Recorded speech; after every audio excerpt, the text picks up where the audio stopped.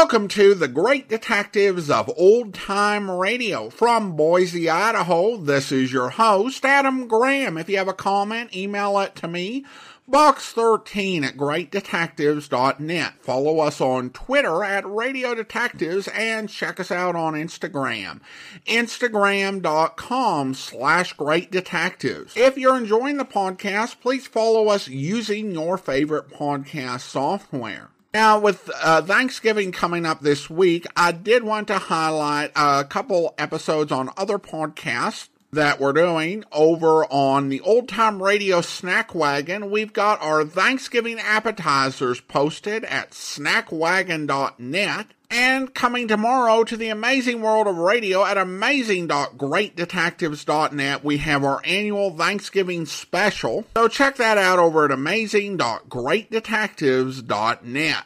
Well, now it is time to begin this week's Yours Truly Johnny Dollar serial. Now, as always, we will be playing episodes 1 and 2 for you today and episodes 3 through 5 on Friday. If you're minded to listen to all 5 episodes together, then pause the podcast, come back to it on Friday, and then you can just listen to all 5 parts at the same time. But now, from July 9th and 10th, 1956, here is the Shady Lane Matter, episodes 1 and 2. From Hollywood, it's time now for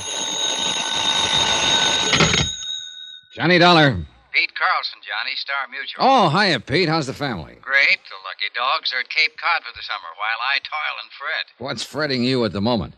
A letter, Johnny. Listen. If you're wanting to know who murdered Ellen Bates, you pay no mind to that person or persons unknown. You just look real close to home. Look real close to home. The postmark, Shady Lane, Vermont. And the signature, I suppose, is that famous old name. That's right. Anonymous. Ellen Bates was killed there a month ago, shot to death. We carried a $10,000 policy on her. And the beneficiary? Ben Bates, her husband. He's got a farm about 4 miles out of Shady Lane. What's the status of the investigation? Stalemate, Johnny. The coroner's jury brought in an open verdict, and there's been nothing turned up since. We were just on the point of paying off the policy. But now, well... All right, Pete, I'll fret for you. If I can find Shady Lane on the map.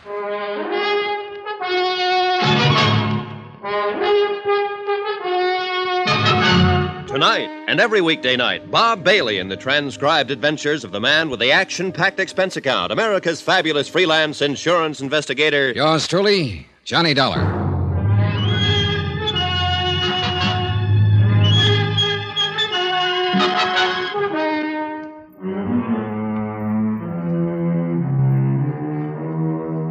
From Special Investigator Johnny Dollar to the Home Office, Star Mutual Insurance Company, Hartford, Connecticut.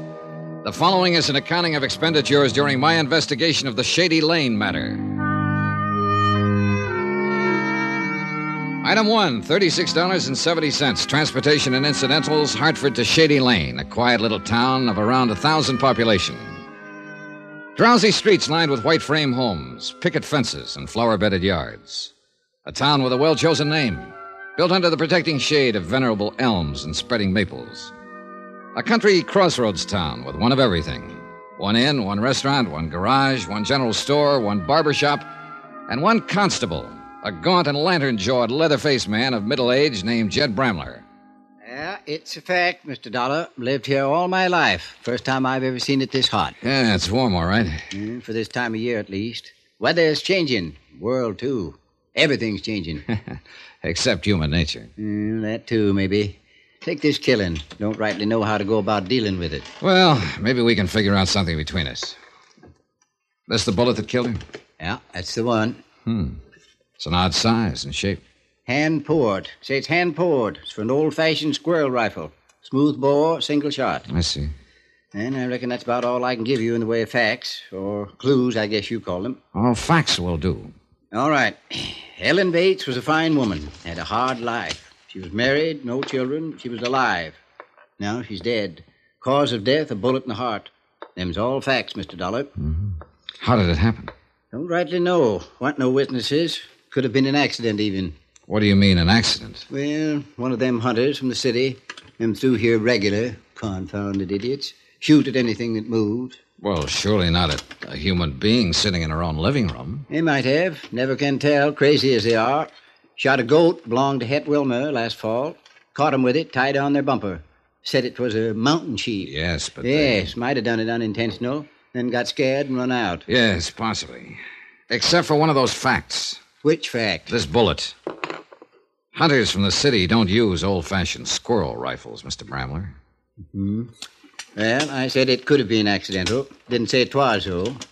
I reckon somebody meant to kill her. Oh, I don't think there's much doubt of that. There ain't.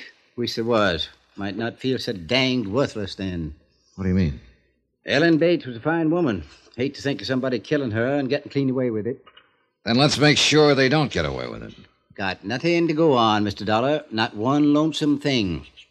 What about a possible motive? Haven't turned up a single one. Did she have any enemies? Everybody that knew her loved her. What about this bullet? Did you have a ballistics check made? Yeah. Send it clear to New York. They come up with anything? 6-page report. Yes, got it here somewhere. You can look at it if you want to. No need to. What was their conclusion? Same as mine. Fired from an old-fashioned squirrel rifle. Know anybody around here who might own a gun like that? Yeah, but near anybody in the township. Must be 300-400 of them rifles around. Keepsakes. Handed down. Family souvenirs. Yeah. Then that's one dead end. Couldn't be much deader. It's like I told you. Ain't no clues at all. At least none to speak of. Woman without an enemy in the world. Sitting in front of her window. Shot fired from outside the house. Woman's dead. Them's the facts. And all the facts. No. Not quite all. Eh? What do you mean? People. Persons are facts, you know. And their relations with other persons are facts. Facts that we can check on. Already told you, Mr. Dollar. Ellen Bates didn't have no enemies. The person who killed her wasn't exactly a friend. Known enemies, I mean. But she had contacts and relations with other persons, and one of them, known or unknown, was her enemy. Maybe an accidental enemy with a motive and the capacity for murder. What do you mean by accidental? Maybe Mrs. Bates saw something from that window of hers. Something that made her dangerous to someone else. Maybe she didn't even know she'd made an enemy. Yeah, might be. Or maybe it's just a matter of her death benefiting somebody. Somebody who otherwise wouldn't be her enemy. It thought of that, of course, but it don't lead nowhere. It might. I've got a letter here, Mr. Bramler. I wish you'd take a look at it. All right. It arrived yesterday at the home office of my client in Hartford. It was mailed here in Shady Lane. 94. And close to home. Look real close to home. Not signed, eh? No, not signed. Any idea who might have sent it? Yeah, somebody with a lot of vinegar in their blood. No, don't know. It's a fact. Wouldn't count too much on it if I was you. What do you mean?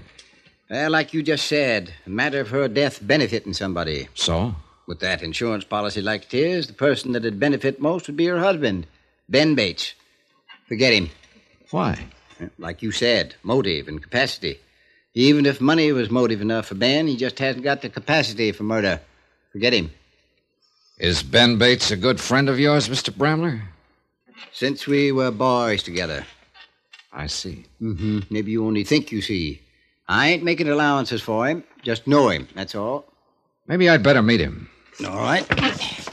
Farm's just out of town a ways. I'll drive you out there if you want. Oh, I'd appreciate that. Only one thing, though. You've got an expense account of some kind, ain't you? Sure, that's right. Why? Well, we're not exactly poor folks up here, but we ain't rich neither. And the township is kind of frugal with their money.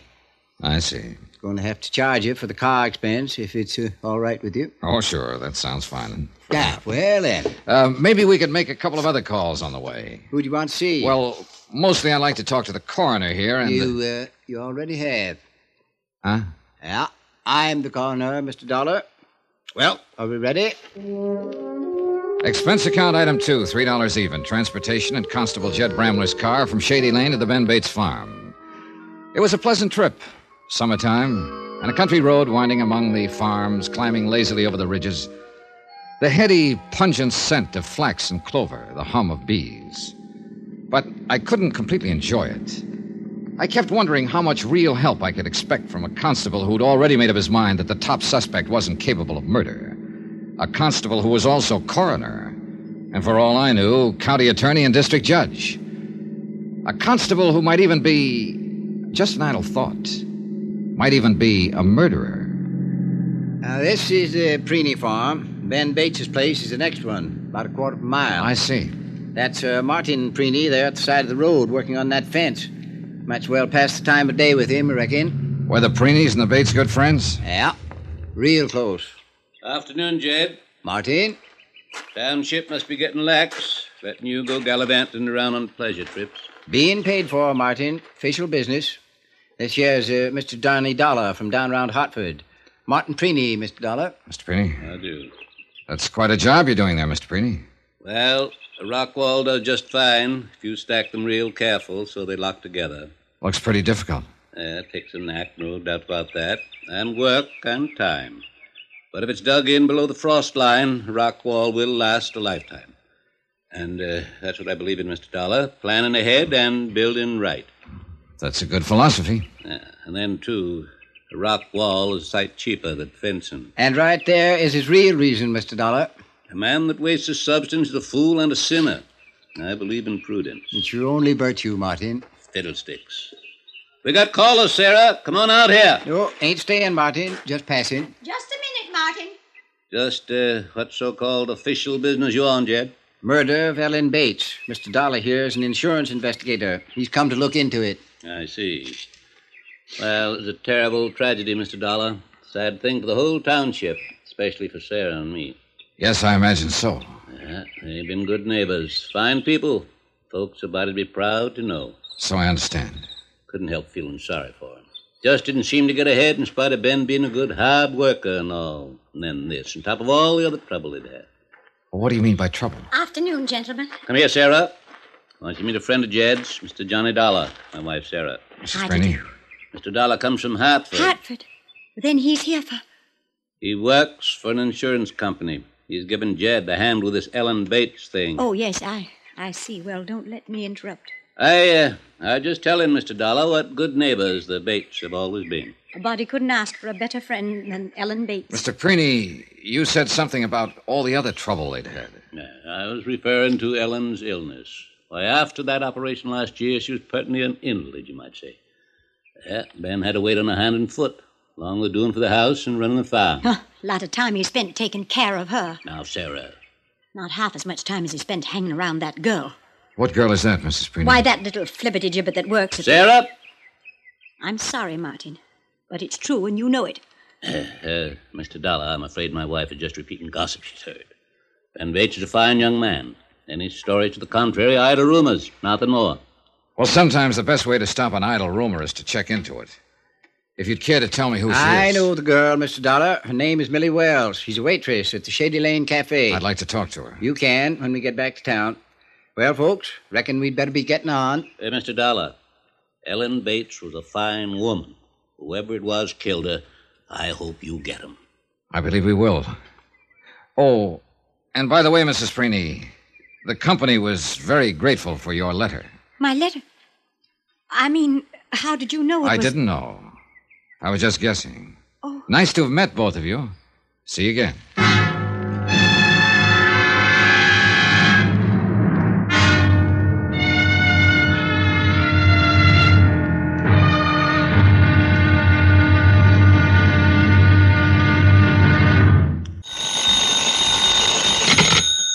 Johnny Dollar. Ready with your call to Hartford, Mr. Dollar. Thanks, operator. Go ahead, Hartford. Hello? Johnny? Yeah, Pete. A big fat expense account, and you still reverse the call. Had to. I'm phoning from a crossroads store. Look, I need a quick fact or two in connection with the Ellen Bates murder. That $10,000 policy on Ellen's life. When was it written, Pete? Oh, around 4 years ago. I'll get the exact date if you want to hang on. No, that's close enough. I was hoping it was only a year or two back. Knocks a pet theory in the head, huh? No, but it doesn't help it any. Hey, is there also a policy on the life of Ben Bates? Yeah, same amount, taken out at the same time, right after they were married. Add up to anything? A nice round zero. What do the local authorities think? The only local authority in Shady Lane is sitting outside in the car right now, and he thinks the same as I do. Which is what? We're both stumped. I'll be talking to you.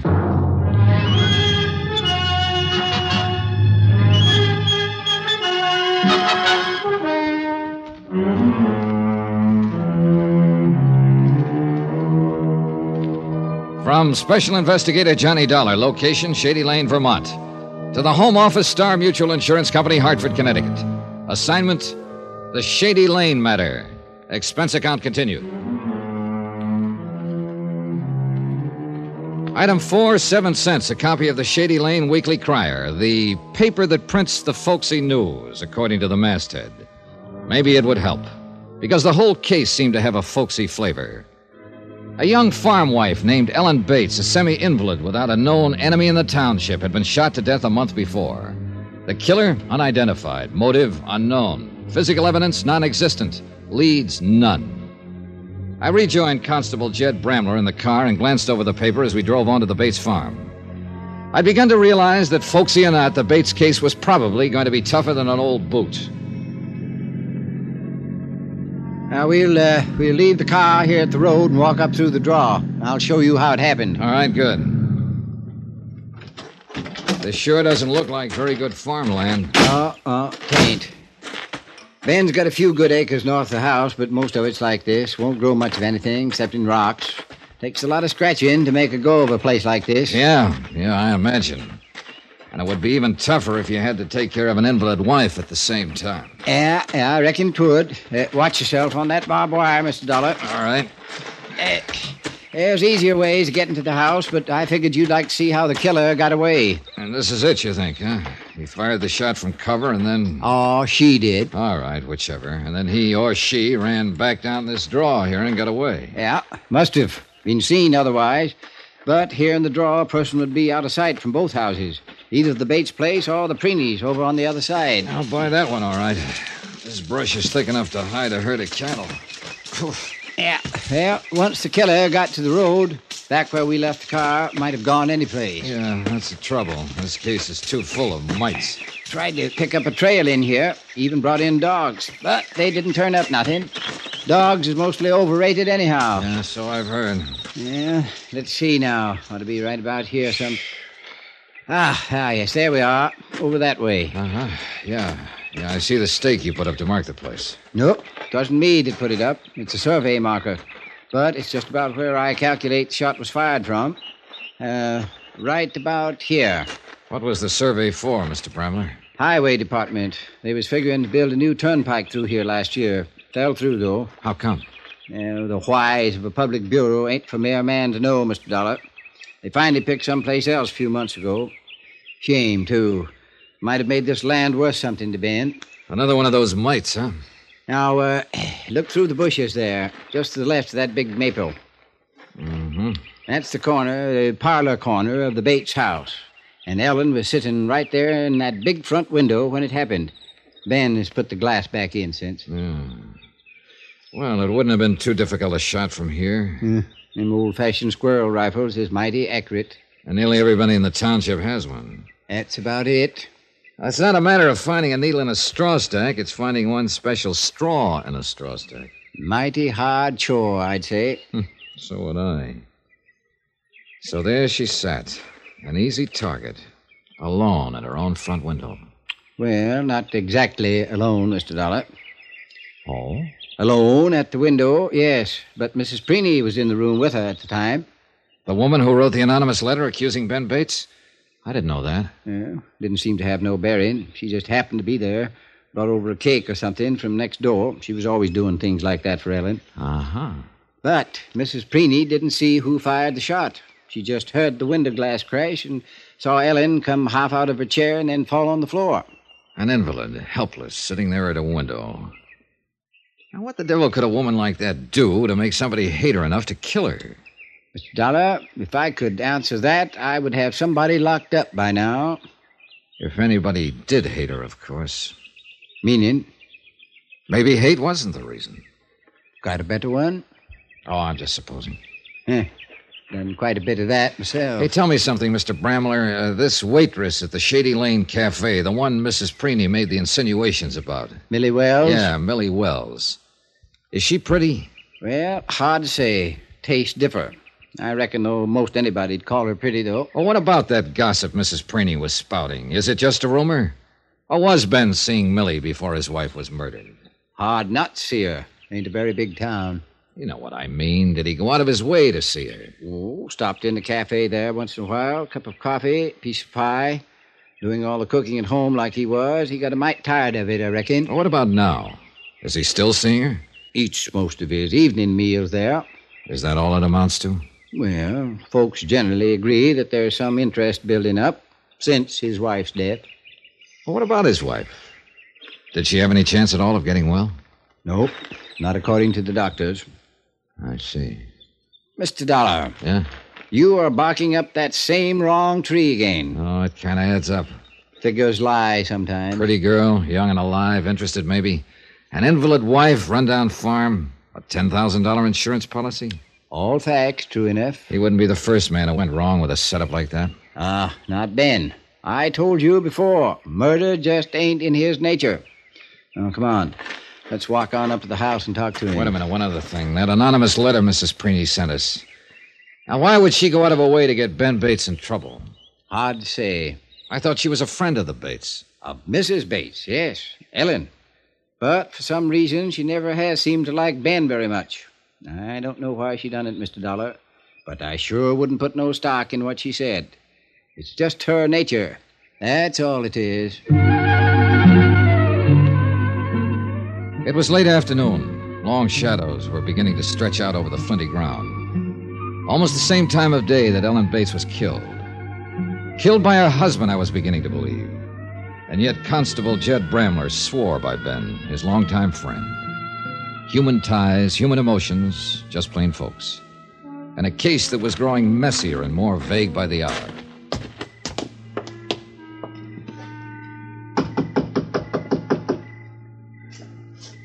Not much sign of life. Well, Ben's in and out. You never know.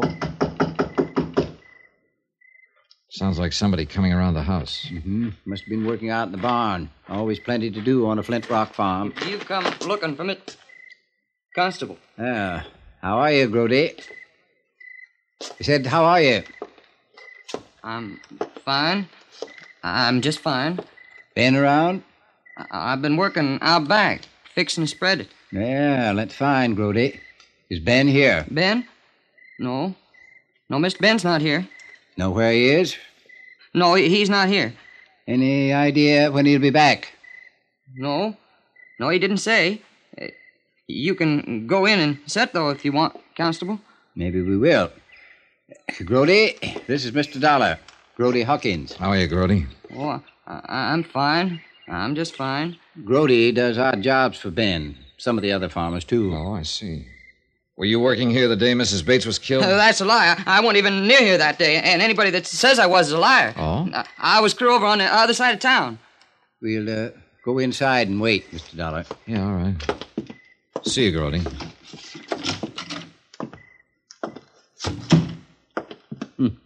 Kind of gets excited when he figures he's being accused of something. Yeah. He seems scared of you. Has he been in trouble before? Well, petty stuff, like shooting game out of season. Is he a good shot? Dead shot. Never misses. Fact. We waited in the parlor for a while, the room where Ellen Bates had died. Her picture was still over the mantel. A clear-eyed, sober woman, much younger than I'd imagined.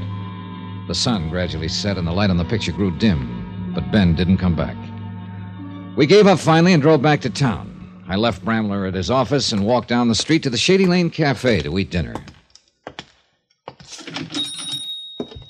I'll be right with you, sir. No hurry. You'll be cooler if you sit there by the window. Oh, fine. Thanks. There were a half a dozen tables in the place, all empty. I was the only customer. The girl was pretty and friendly and fitted the description of Millie Wells. The pot roast is awfully good this evening. I think you'll like it. All right. You've made a sale. You're a stranger in town, aren't you? Yeah. I'm investigating the murder of Ellen Bates. I see. Are you by any chance Millie Wells?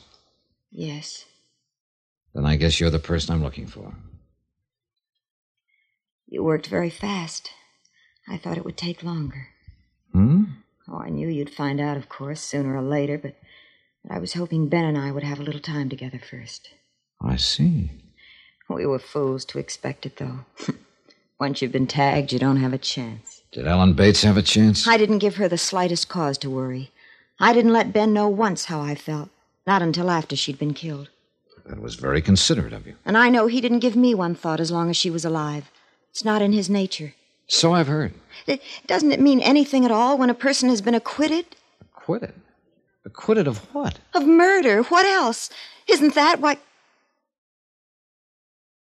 Oh. I thought you knew. I thought that's what you... I guess maybe you'd better tell me about it, Millie.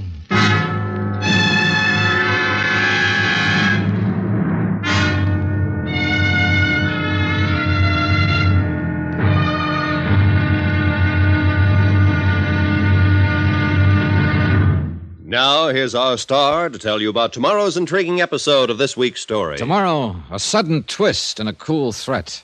A strange revelation. And the lies come thick and fast. Join us, won't you?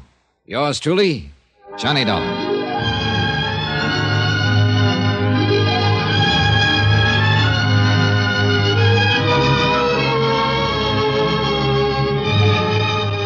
Yours truly, Johnny Dollar, starring Bob Bailey, is transcribed in Hollywood. Written by Les Crutchfield. It is produced and directed by Jack Johnstone. Be sure to join us tomorrow night, same time and station, for the next exciting episode of Yours truly, Johnny Dollar. Roy Rowan speaking.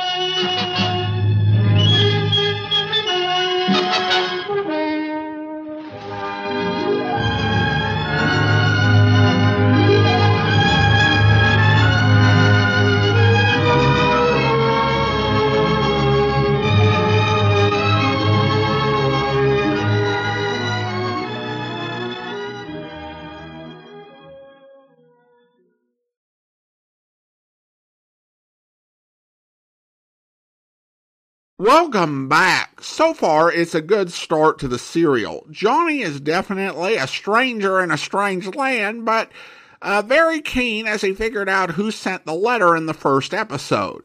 Now, I will say that his suspicion that Jeb Bramler might have been involved in the murder seems a bit out of left field. We'll see if that pays off on Friday. Well, now we turn to listener comments and feedback, and we go over to greatdetectives.net, and people do leave comments there from time to time, and Eli writes there, "Thanks for this fascinating episode of the Irving Gonzalez series.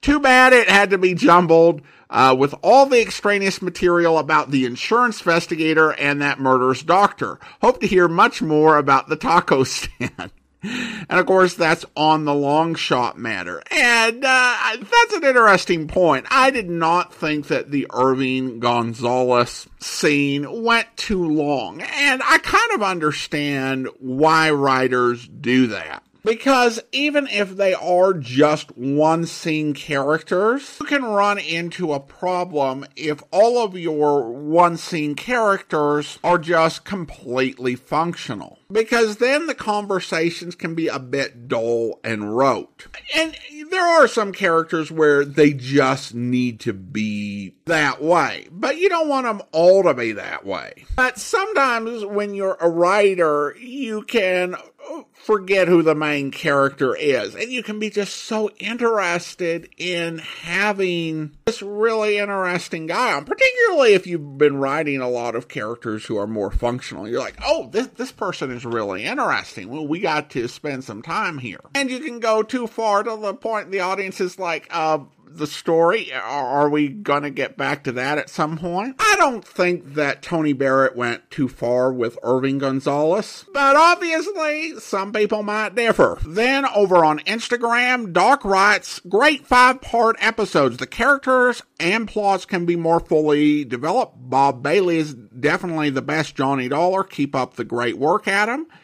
And then on Spotify, Jeff says, I'm going to say I think that it was well written. And Vicky says, this is very similar to a Dragnet episode.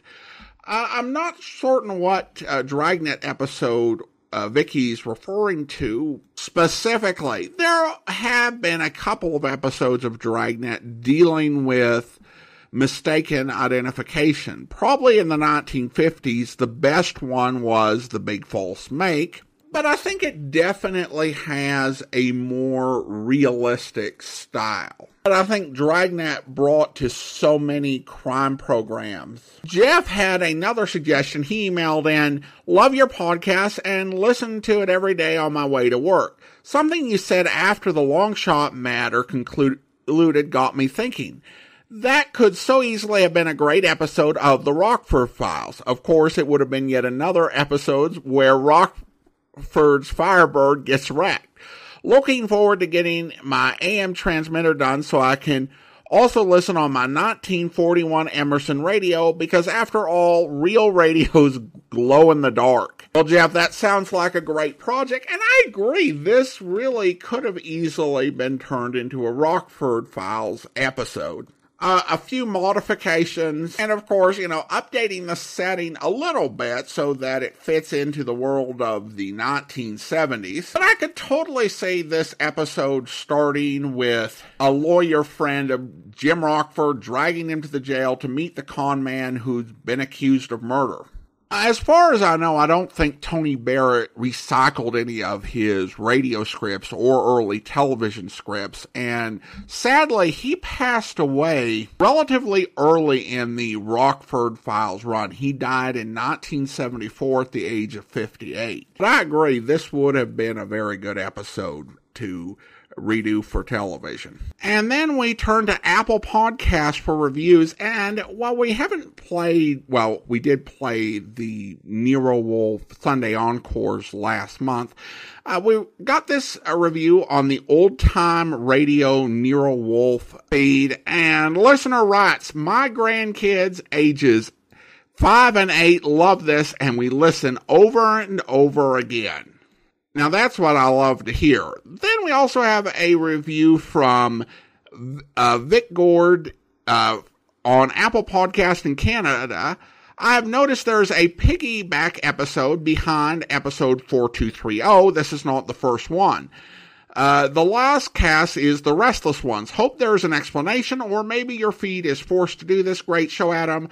I enjoy every work shift, helps pass the time. Well, thank you so much. Appreciate the comment. Now, I've gotten some questions on this. Some people have even suggested that it's an infomercial, and I'm not even sure they make those anymore. What it is it's a podcast discovery system called Podroll, and it's being adopted by a lot of different people within the podcast industry and various major services. And what it is that essentially podcasts pay for a chance to get their podcast discovered by listeners to other podcasts. Now, if you don't like a podcast that appears, just feel free to press the stop button and delete the episode, and that's that. I will say that I have a degree of control over what podcast actually will show up, and I reject a lot more than I will allow in. I'm pretty selective. If you've got any episodes rated explicit, you are not going on my pod roll. And then I look for controversial topics or annoying sound or intros. There are a lot of things that podcasts can get to not be included. And I'll include some episodes and reject others. So that's what that is. Nothing to worry about. But thank you so much for the review. And now we go over to YouTube, where a listener had a thought regarding the laughing matter. And they're right. I've read at least 3 books based on the early days of the late night talk show hosts like Steve Allen, Jack Paar, and Johnny Carson. And this episode gets it correct about how everyone around seemed to hate them. Well, thanks for the comment. I did not actually view Lovable Charlie as a late night host, because there were no reference to guests. It was all kind of vague as to what exactly the type of comedy was. Now, I do think that it's possible that Les Crutchfield, who wrote that particular story, had talked to people who didn't like a specific comic or working with a comic. Might it have been a late night comic that inspired the story? It might have been, but I think that they would want to be very, very careful not to give anything away in that regards. And certainly when it comes to the laughing matter, it doesn't give anything away because it's really vague as to what type of program it is. Like at times it sounds like that this might be a sitcom with one character being considered the signature star, but that whole desert island scene that ended up in tragedy in episode 4, that sounded more like sketch comedy. I don't know that a TV sitcom in 1956 would have that type of scene on it, and particularly if you were changing it, back and forth. So it's really vague as to what type of comedy it was, and I think that's intentional because you don't want anyone to be able to say, oh, they were talking about this or that specific comedian. I was doing some research and found one potential inspiration for the show being in Mexico, and that was that for Duffy's Tavern, Ed Gardner actually moved the production to Puerto Rico so that he wouldn't have to pay taxes.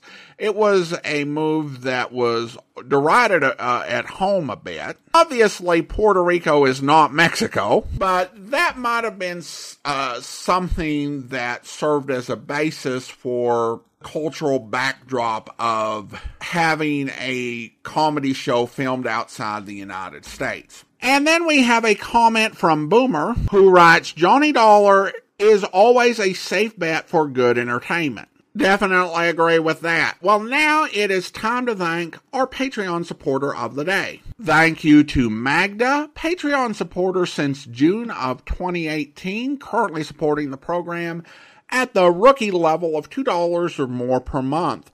Thank you so much for your support. And that will do it for today. If you are enjoying the podcast, please follow us using your favorite podcast software. And be sure to rate and review the podcast wherever you download it from. We'll be back on Friday with the conclusion of the Shady Lane matter. But join us back here tomorrow for Dangerous Assignment, where... Anyone come through here the last minute or so? No, no one. Why? There are other offices facing the patio, the garden, Mr. Mitchell. That's Mr. Halverson's, Mr. Walker's. Okay, we'll check them in a minute. Something else I want to look at first. Come on, let's go back inside. You've been gone out of the office long, Miss Borland? 10 minutes or so. Mr. Gainsley sent me down to the file room. I see. And when you looked in, Johnny, he was alone? Right, he was pecking away at the typewriter. Mr. Gainsley was at my typewriter? Yeah. Look, there's a piece of paper still in it. That's what I'm interested in. Let's see what... What is it, Mr. Mitchell? Oh, brother. Here's what Mr. Gainsley typed out. One sentence. What did he write? It reads, Mary had a little lamb. I hope you'll be with us then. In the meantime, do send your comments to box13 at greatdetectives.net. Follow us on Twitter at Radio Detectives and check us out on Instagram, instagram.com/Great Detectives. From Boise, Idaho, this is your host, Adam Graham, signing off.